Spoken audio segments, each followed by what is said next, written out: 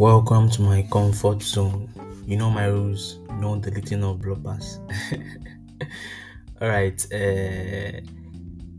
Numbers chapter 29. We've arrived at Numbers chapter 29. I titled this chapter The Seventh Month.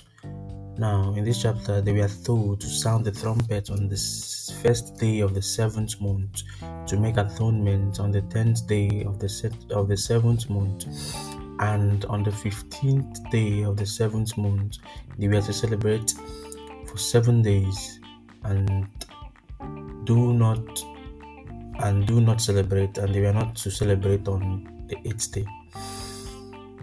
Alright, let's see what happens next.